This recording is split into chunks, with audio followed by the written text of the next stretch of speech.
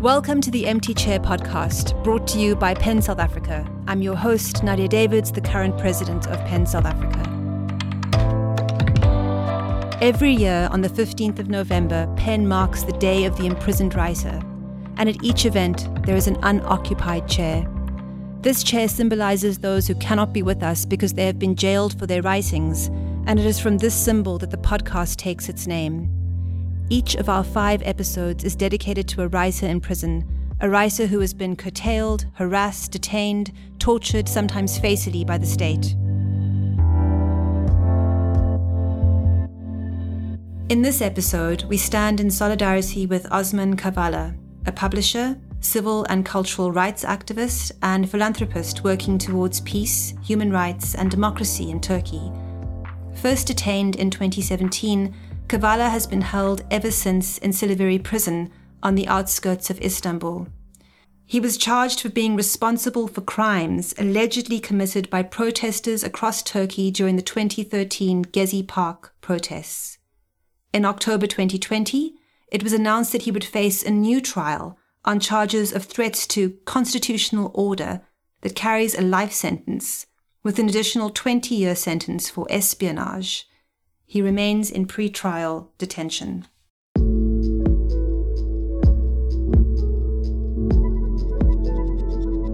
In this, our 4th episode, our chair is PEN South Africa board member Bongani Kona, and our guest is Hedley Twidle.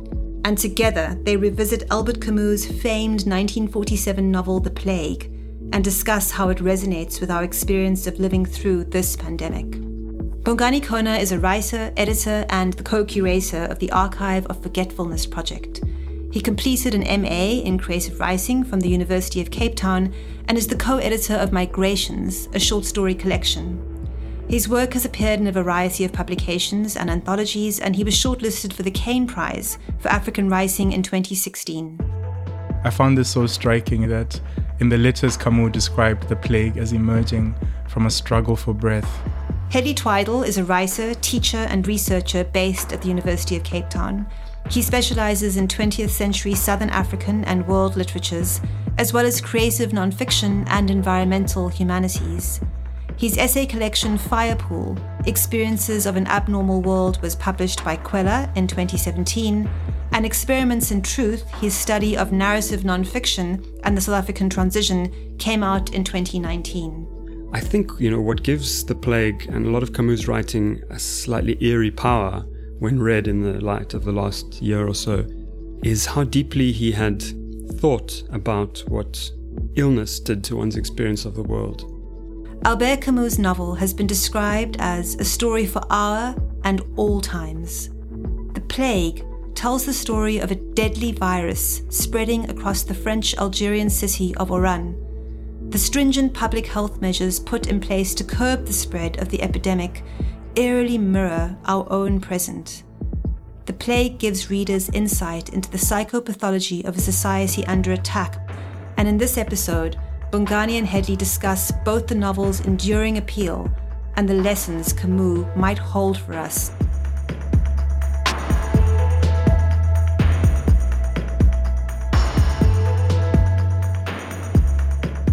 I'm joined by Hedley Twidle, a writer I have such immense admiration for. Welcome, Hedley.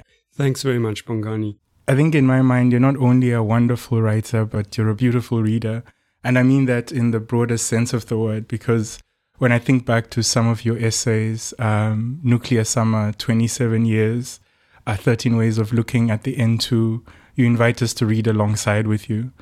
Today we're going to be talking about a book that matters deeply to you, The Plague by Albert Camus, and perhaps as a way of beginning our conversation, may I ask you to tell us, A, when you first read the novel, and afterwards, may I ask you to read a few pages? Well, thanks again, Bongani, for those kind words. I first read the book when I was studying French. I finished school in South Africa and I went to do a year abroad in the south of England. I was very miserable. And I took A-level French, and one of the set works was La Peste by Albert Camus. And it's interesting to me, I've been teaching the book now for the last few years, and there's this interesting cycle whereby in some ways we as literary scholars or profs, we have to make a call about whether we're going to teach the works that we were taught, which is, in some senses, a very conservative thing to do. But this was a book that I thought was worthy of keeping in mind and in play. But I will say that when I was first taught it, there was absolutely no mention of where it was actually set, which is Algeria, Africa, North Africa. There was not a mention of that, which I think is very significant. And also that during this year at a school that my father had gone to, there was very little awareness or discussion of the British Empire or of colonialism. We studied the Third Reich, the Russian Revolution ad nauseum, but it was quite stunning to me that as I sat in our history lessons with a very patronizing history teacher who used to call me our colonial friend, there was no sense that this country had been the catalyst for this immense world historical process, Like Salman Rushdie said, the English don't know the history because it all happened overseas. And so I think that even as this novel, Camus grabbed me in the original French, which I've totally forgotten how to read and write now. It's amazing to me that I actually wrote essays on it in French. Even as I was grabbed by it at one level, there was a long history embedded in it and sometimes concealed in it that it's taken me years and years to extricate and to pull out, and I still feel as if I'm nowhere near a full understanding of that deeper social and political context that it came out of. Beautiful, thank you. And if you don't mind, just reading a few pages from the text. Sure. So this is from the beginning of the second section. The book's divided into 5 parts. It's like the play Graph, which we've all been watching over the last year in parts 1 and 2. The plague is building, the graph is going up, and in part 3 it's at its height. It's like the keystone of the work, and then in 4 and 5 it slowly ebbs, and the town is liberated again. So this is from the beginning of the second part of the book. From that point on, it could be said that the plague became the affair of us all. Up to then, despite the surprise and anxiety that these unusual events had brought us, everyone had gone on with his business, as well as he could, in the usual place. And that no doubt would continue. But, once the gates were closed, they all noticed that they were in the same boat, including the narrator himself, and that they had to adjust to the fact. This is how, for example, a quite individual feeling, such as being separated from a loved one, suddenly became, in the very first weeks, the feeling of a whole people, and, together with fear, the greatest agony of that long period of exile. One of the most remarkable consequences of the closing of the gates was, indeed, a sudden separation of people who were not prepared for it. Mothers and children, wives, husbands and lovers, who had imagined a few days earlier that they were embarking on a temporary separation, who had embraced on the platform of the station with some pieces of last-minute advice, sure that they would see one another a few days or a few weeks later, deeply entrenched in their idiotic human faith in the future, this parting causing barely a pause in the course of their everyday concerns, found themselves abruptly and irremediably divided, prevented from meeting or communicating with one another, because the gates were closed some hours before the prefectural decree was published, and of course it was impossible to consider individual cases. One might say that the first effects of this sudden and brutal attack of the disease was to force the citizens of our town to act as though they had no individual feelings. In the first hours of the day, when the decree took effect, the prefecture was besieged by a crowd of applicants who, on the phone or face-to-face with the town officials, were explaining situations that were all equally interesting, and at the same time equally impossible to consider.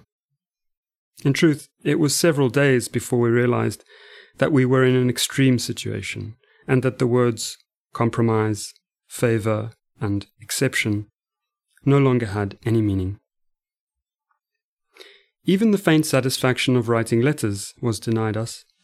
On the one hand, the town was no longer linked to the rest of the country by the usual means of communication, and on the other, a new decree forbade the exchange of any correspondence to prevent letters from transmitting the infection. At the beginning, a few privileged persons were able to get in contact with the sentries at the posts on the gates of the town and persuade them to take messages outside. This was in the early days of the epidemic, at a time when the guards found it normal to give in to compassionate impulses. But after a short while, when these same guards had become fully persuaded of the gravity of the situation, they refused to take responsibility for anything when they did not know where it might lead.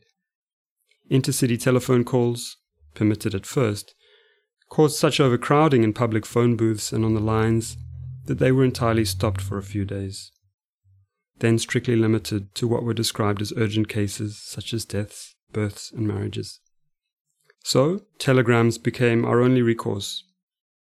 Creatures bound together by mutual sympathy, by flesh and heart, were reduced to finding the signs of this ancient communion in a 10-word dispatch, all written in capitals. And since, as it happens, the forms of words that can be used in a telegram are quickly exhausted, before long whole lives together or painful passions were reduced to a periodic exchange of stock phrases such as, "Am well, thinking of you, affectionately yours." Thank you, Hedley. That was really beautiful. And for the benefit of some of our listeners, may I ask you to sketch out just a brief synopsis of the plague and also the circumstances under which it was written. I found this so striking in the draft essay that you shared with me that in the letters Camus described the plague as emerging from a struggle for breath. It was also, he said, a response to a world without women. I thought that was really striking. Yeah, thanks, Bongani. The story is a very simple one in some senses. Bubonic plague arrives in a town called Oran on the north coast of Africa in Algeria, what's now Algeria. And at first rats begin to come up from the sewers and the streets, and there's this description of almost like the abscesses sort of coming up. It's quite grisly. Rats begin to emerge and die, and there's sort of consternation, and then people begin to die. And it slowly dawns on everyone that the town's in the grip of an epidemic. And we then follow the fortunes of 5 characters. The narrator is a doctor, Dr. Rieu, although we only learn that he's the narrator late on in the book. So he's a sort of disguised narrator who takes it upon himself to tell a chronicle. He says he's going to tell a very objective chronicle of what happened to this town.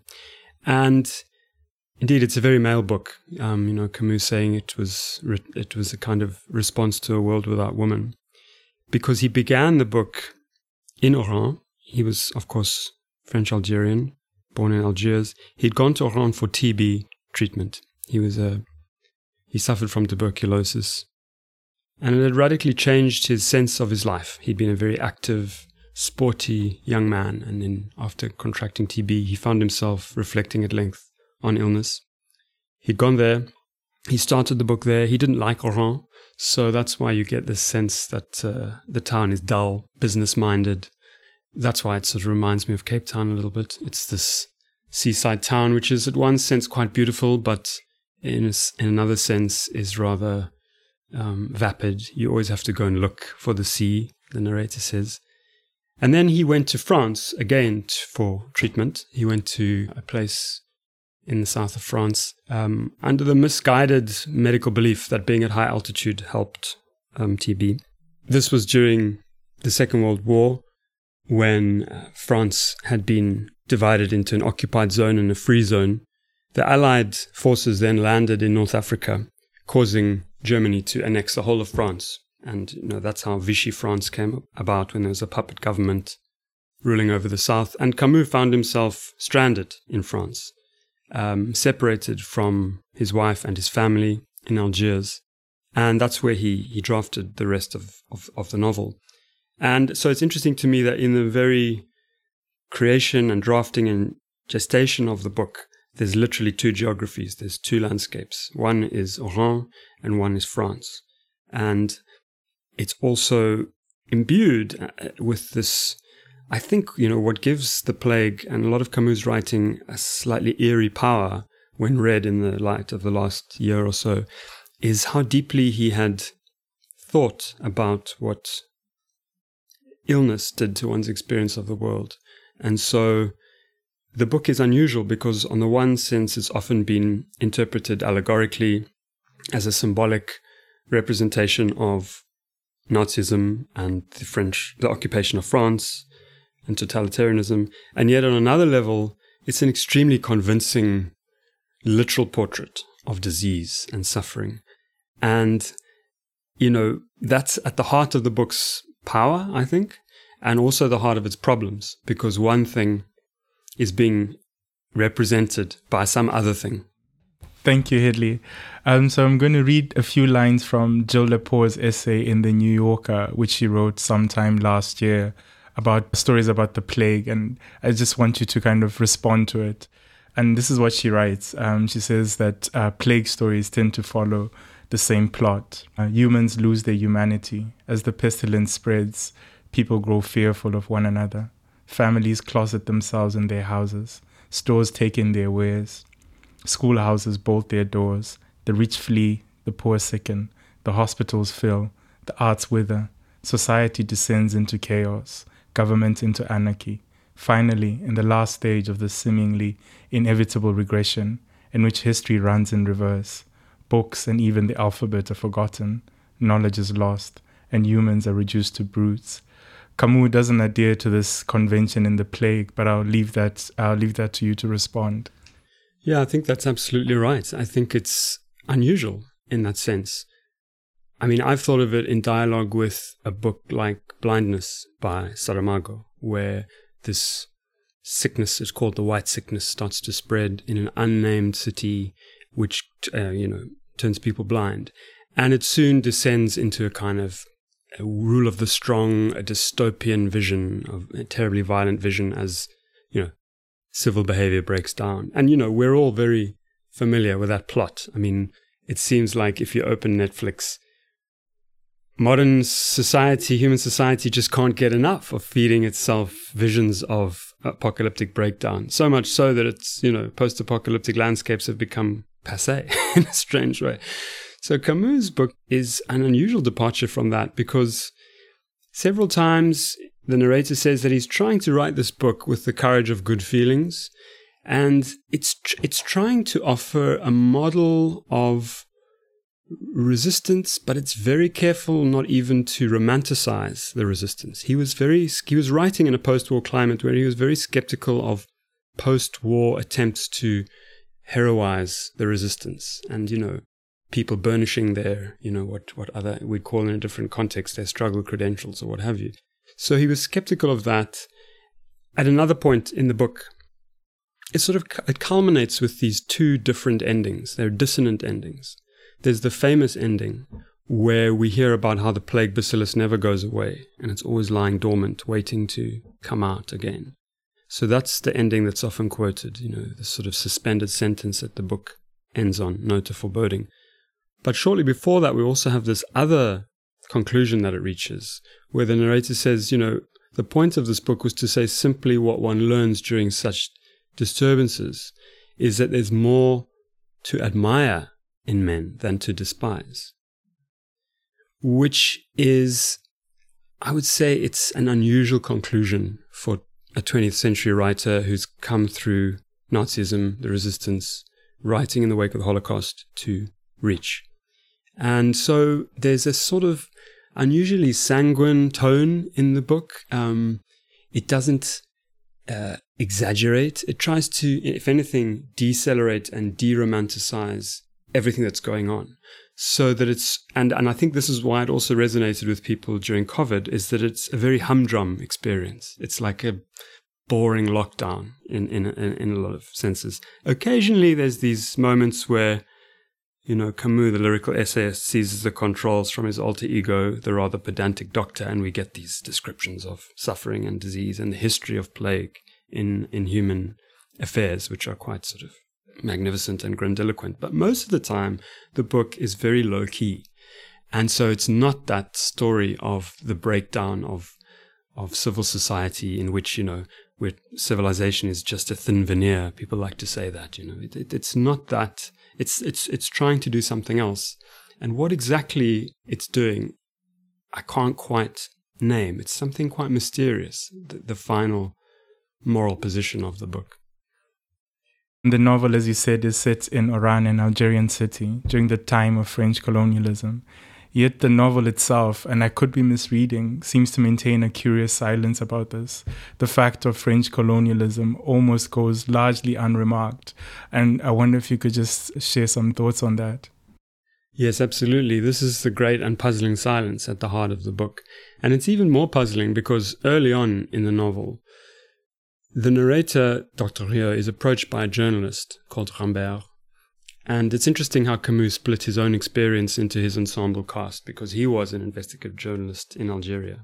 He was actually drummed out of the country for his exposés on, famine and the misery caused by colonial policy. He was also a novelist. There's a novelist in the book, and so on and so on. He was also missing his lover as another character. But anyway, this investigative journalist comes to the doctor and says he wants to write about the conditions in the so-called Arab Quarter. Right at the beginning of the book. And the doctor says, can you give an unqualified report? Can you give a total condemnation? Because if you can't, I'm not going to help you. And then the journalist sort of says, well, I don't know if I can give an unqualified report. And then the doctor says, well, I'm not going to help you. And it's a very weird moment because it's pointing to the fact of this colonial town, which, as Frantz Fanon pointed out in the opening passages of The Wretched of the Earth, so memorably was a totally bifurcated town between the settlers' town and the Medina or the reservation, the location, whatever other name it would go under in the colony. And yet the novel points to that, and then for the rest of the book, the subject is just dropped. It's occasionally present. There's these weird moments. At one point, the journalist Rambert, who's desperately missing his lover in Paris, and he's trying to get a special dispensation to leave the town, he ends up hanging around waiting rooms and railway passages. And at one point, we see a poster recruiting for the colonial army. But it's almost like that poster is taken as signifying something boring and humdrum, So this is the strange quandary presented by the book, is how can it be set in Oran, and yet the immediacy of the colonial predicament, the late colonial predicament, which was, gaining urgency as it did all over the world in the wake of the Second World War. Not only why is it not there, but why does the narrator point to it and then drop it from view? So, some critics have had a simple answer to that question, and most famously Conor Cruise O'Brien and Edward Said. And Conor Cruise O'Brien said, well, it's obvious why Camus leaves out this question, because if the plague is in some sense an allegory of the Nazi occupation, then if you're going to frankly acknowledge the colonial setting, the allegory is going to break down. Because there were, people in Algeria for whom the French presence was just as repugnant as the Nazis were in France and in Europe. And so he says, it's this contradiction that is this noise in the allegorical system that the text can't resolve, so it has to drop it from view. And the result is that Oran becomes this unreal place.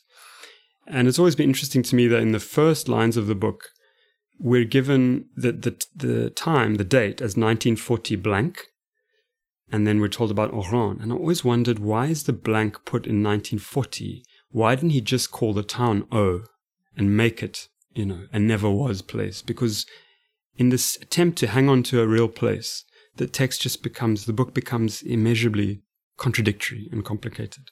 So that was Conor Cruise O'Brien writing in 1970. In Cultural Imperialism, Edward Said sort of presses home the attack, but it's a very magnificent piece, actually, what Said writes about Camus. And he says that in the very ordinariness and the naturalness and the sort of humdrum nature of Oran that we're often given in the text, underlying that is this vast ideological project which sought to make the French presence in North Africa as something natural and normal, such that it's not even worth remarking on for the narrator. And, he then says Camus' writing has this kind of paralysis to it, this negative vitality. It's like that interregnum that Gramsci spoke about, where, the old is dying, the new cannot yet be born, and in this interregnum, a variety of morbid symptoms appear. So those were the, very strong critiques of the plague, and they, in some senses, they're unanswerable.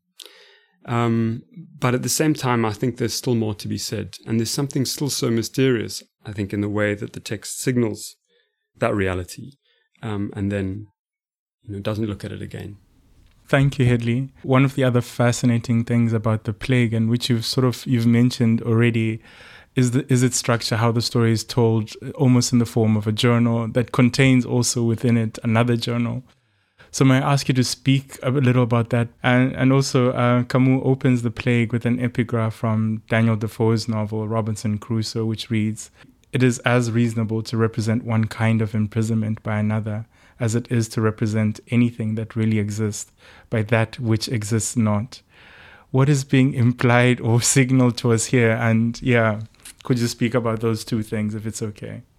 Yes, I've turned that epigraph over in my mind again and again, and I still can't quite work it out, or how it's supposed to relate to the text. It is as reasonable to represent one kind of imprisonment by another as it is to represent anything that really exists by that which exists not. So is it reasonable to do that, or is it not? I don't know.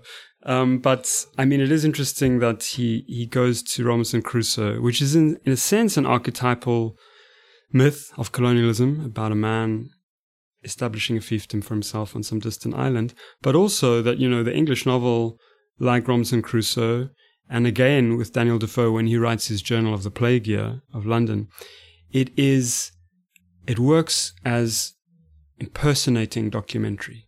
The novel, in that sense, comes into being by passing itself off as an objective chronicle. It inhabits the techniques of the chronicle, of the objective history. And, that's exactly what the plague does when we have the doctor saying, well, I'll tell you why I've got the authority to tell the story. It's because it's what I saw. It's also the documents that came into my possession. And it's interesting when so at the beginning, the plague presents itself as this objective account, realist account perhaps. But then when you look into it, it's just this weave of different kinds of written document and text and speech type. I read about the telegrams earlier, where people have to condense all this feeling into these stock phrases. It's a lovely passage. And then there's this diary of a man called Tarhou. So we are given this diary as a kind of way of accessing the more absurdist, funny, everyday, quotidian elements of the town. For example, he tells this man, Tarhou, who's a kind of, he seems to be a man of independent means who was just holidaying in the town when he got caught there. He records how on the balcony opposite him every day an old man comes out, tears up bits of paper, scatters them over the balcony, and then there's like a snowfall of these white bits of paper, and then the cats come out, and then he spits on the cat, and then he laughs, So it's these just random details, and then he goes into a lot of other sort of absurd details, which activates this sort of slightly. Sometimes it reads a little bit like Kafka. I mean, an early reviewer said that Camus' prose was like Kafka written by Hemingway, which I think is quite funny. And there's this kind of slight sense of the Kafkan where there's this calamity arriving, but everyone's trying to deal with it in these laughably bureaucratic or managerial ways. Anyway, the thing about this diary is that we read it as we go, but then later on, we learn that Tarhou, who has become a very close friend of the narrator, dies just as the plague is ebbing. The plague is presented as this very capricious, unpredictable thing, and just as it seems like everyone's out of danger, it claims this man, whom the narrator has grown very close to. It's really a novel of male intimacy in some way, A World Without Women, which has been another critique of the book. So, in retrospect, these diaries, which at first seemed like, absurd, harmless fun, are also a kind of elegy for a lost comrade in arms, for a lost friend. So that's just one example of the way that this objective chronicle actually becomes this very metafictional, almost like a hall of mirrors, that different written documents are being played off against each other in the book all the time. And probably my favorite character is this man called Joseph Grand. It's an ironic name for a small, mild-mannered civil servant who, on the one hand, he becomes the unlikely hero of the book because he leads the health teams. But in his spare time, and what he thinks is really important, is this novel that he's been working on for years and years and years. But he's never got beyond the first line, which is this very flowery, overwritten, cliched description of this horsewoman trotting through the flowers of the Bois de Boulogne. And he can't get past this first line. He's a sort of amateur novelist. And again, there's this sense in which the entrapment of this first line, the paralysis of this first line, figures these other kinds of paralysis because, the same films are showing on the cinemas because new films can't come. The same record plays in the bars. It's Louis Armstrong singing St. James Infirmary, which is also interesting because there's this whole blues tradition of bluesmen singing about the hospitals where they found themselves in. The same opera company has to put on the same opera every night, which is Gluck's Orfeo and Eurydice. And, when Grand eventually gets the plague, he miraculously recovers, and then he tells the narrator, tear up that manuscript. I'm done. Then we break out of the paralysis and the frustrated plots of the center of the book. There's all kinds of cul-de-sacs in the center of the book. It's quite a hard book to read. And then finally we break out of that and we the narrative breaks out and goes towards an ending, towards a denouement, that French word meaning an unknotting. This unknotting of these destinies of these 5 very solitary men who've come to this understanding of solidarity, So, what claims to be a kind of medical report at first is actually, and obviously, a very, very literary and self-aware novel, literary work comprised of all kinds of different textures, discourses, texts, speech types, languages. I think my follow-up question is that in his own mind, Camus judged the novel to have been a failure. And I wanted to know if you could maybe speak a little about that as well. Yeah, it's an interesting one. He judged the book a failure. In another sense, it's his most successful work. It's never been out of print. It's been read widely ever since it was published. In one way, it almost became the book of the COVID pandemic. People were writing about it all over the world. I read accounts from Seoul, from Washington, from, all over the place. But what is this failure that he's haunted by? It's also interesting that the books he thought were successful, which were his more sort of politically explicit tracts, like The Rebel, The Myth of Sisyphus, have kind of faded from view. I mean, I don't quite know, but if I were to guess, I would say, having read across his work and having read his reflections on his native land, Algeria, which he deeply loved and was deeply pained to see edging towards a cataclysmic war, one of the worst of all the decolonial conflicts. I think it was the paralysis and failure that history put him into as someone who couldn't bring himself to accept or to side with the kinds of violence that certain actors saw as necessary to end French colonialism. I think this is the kind of paralysis and failure that, having been a man of arms in the Second World War and having fought Nazism, having been a war hero in some ways, when the decolonial endgame began to gather pace and to become more and more polarizing and more violent in Algeria, he became an isolated figure. He eventually lapsed into a kind of silence on the Algerian issue, where some of his fellow intellectuals like Jean-Paul Sartre and Simone de Beauvoir had fully thrown their weight behind, the liberation the National Front of Liberation that was campaigning for an independent Algeria. Camus couldn't bring himself to do that because he couldn't support what he regarded as acts of terror against civilians, planting of bombs on the tramways of Algiers and so on. You know, in a sort of very famous but very misquoted statement, when he received the Nobel Prize, which, I think he felt he got way too young, and which seems to have plunged him into a terrible depression. When he got the Nobel Prize, he was heckled by an Algerian student at a press conference who said, well, why don't you sign petitions on behalf of the FLN? If you sign petitions on behalf of Eastern European dissidents opposing Stalinism, why can't you support us? And he made a statement, and he ended by saying, people are planting bombs on the tramways of Algiers. My mother might be on those tramways. If that is justice, then I prefer my mother. Now, that statement was misquoted and reproduced as, between my mother and justice, I choose my mother. And, he then became a kind of ridiculous figure for people like Sartre and de Beauvoir, a sentimentalist, not sort of honest or aware of the facts of the decolonial process, And I think it's that embattledness, and that for me, the quandary and the strange thing about the plague is that even as it comes out of the Second World War, it's a pacifist text.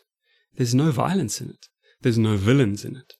Because the scourge, the political scourge of Nazism has been transmuted into a biological phenomenon. And this is a problem that a lot of people have had with the book, it's saying that it evades accountability, responsibility. And how weird to read a symbolic response to Nazism with no baddies, no villains. So, that is, in a sense, it's failure, if you want to put it that way. But by the same token, I think it's also what allows the book to still keep on speaking, because it detaches the work from any absolutely specific context. And that's why I think people find echoes in the book, even though its allegorical system is full of noise and contradiction. It is a hall of mirrors in which one can get lost in. But I think the failure, if I had to put my cards on it, I'd say it's the failure of Camus to really realize the reality of anti-colonial nationalism, and thinking that it could still be a federation in which everyone could be accommodated in a Mandela-like vision, when actually events had already escalated beyond that. He campaigned for a civilian truce, but events had already escalated. And I think the book, something about his work, speaks to that terrible and painful conundrum, which is, I suppose, also about being born on the wrong side of history, and of knowing that the people who were being vilified by Sartre and the like were his family, which was a poor family. His mother was illiterate. He was from very, very humble beginnings, and he couldn't see himself. He couldn't see himself in the discourses that were taking place over the war. So I think that's where, if it is a failure, that's where the failure resides. Though sometimes I would prefer the failure to the success or the victory of people like Sartre, who were so confident and sometimes even gleeful in cheering on violence from which they were far removed. Thank you, Hedley. And the other question comes from your draft essay. And you write in there that the question of disease is always political. And I was really struck by that line. This is why the plague, you say later on, when read in the time of coronavirus, doesn't need the lens of metaphor to maintain its resonance. It is a work that has been re-literalized by global events and come across, in one sense, as an all too plausible account of life under lockdown, a malevolent holiday in which a jittery simulacrum of normal life persists. Can I just ask you to add a few sentences about that? Absolutely. I mean, I suppose I was writing this and thinking about this in mind of Susan Sontag's wonderful and heroic work on illness. First of all, illness as metaphor, where she talks about TB and cancer, and then AIDS and its metaphors, where she writes in the middle of the onset of the HIV AIDS pandemic in North America. And she says that, the whole impetus of her inquiry is to destigmatize disease by not allowing it to become an easy metaphor. The book comes out of her regret, actually, at having described Western civilization as a cancer, and she says, cancer should not be enlisted in that metaphorical act. And she says the healthiest way of being ill is the least metaphorical way. We should resist that temptation to metaphorize, which sounds at the outset like it's a critique of the plague. But actually later on, she goes on to exempt Camus' work from her critique, because she says that it's not really metaphorizing anything. It's more a sort of meditation on mortality itself, and it's not about bringing judgment. And I suppose it kind of joins a canon of works where disease just becomes a more heightened way of being alive and being aware of encroaching death, which is again why I think the work summons in a lot of readers from around the world, but is again why it produces problems, because it becomes a kind of universal fable, And I suppose in my discipline, in my world, people are always very suspicious of universalisms, because what seem to be universalisms have generally often been premised on, historically specific values, which have often been, Eurocentric, if one looks at the colonial situation. So I think the sort of larger question the book opens onto, and so does Frantz Fanon really in the closing passages of The Wretched of the Earth, is to think about what humanism would be if it was extending the vision of the human to everybody and not walling out people, or stigmatizing people, or refusing treatment to people, or having a situation in which literally your GDP is determining at what point you get a vaccine. I mean, to look at those maps of COVID and the vaccine rollout is to, just to see that after all's been said and done, after all these discussions, when it comes down to it, those maps have a horrible echo of, historical maps of the colonial project. So I suppose it's again this dance between the specific and historical and the universal fable that the work tempts one into. And that's a almost irresolvable kind of tension, I think. Sure. Thank you, Hedley. I think we'll end it there. As a tribute to Osman Kavala, Hedley will read from the last page of The Plague. However, he knew that this chronicle could not be a story of definitive victory. It could only be the record of what had to be done, and what, no doubt, would have to be done again against this terror and its indefatigable weapon, despite their own personal hardships, by all men who, while not being saints, but refusing to give way to the pestilence, do their best to be doctors. Indeed, as he listened to the cries of joy that rose above the town, Rio recalled that this joy was always under threat.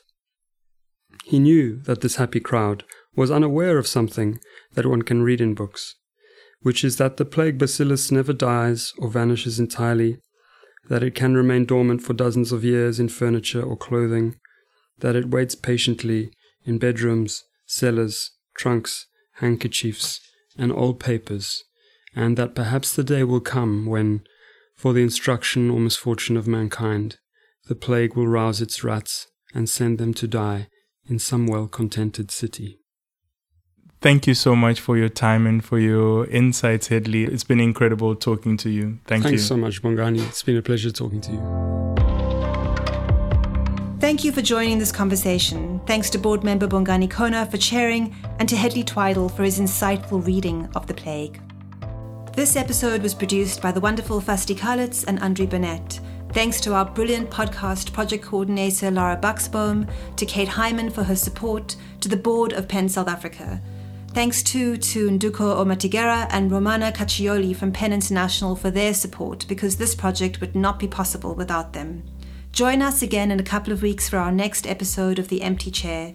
If you want more information about our work on protecting freedom of expression and free speech and our continuous solidarity with imprisoned writers across the globe, please visit www.pensouthafrica.co.za. Thank you so much for listening.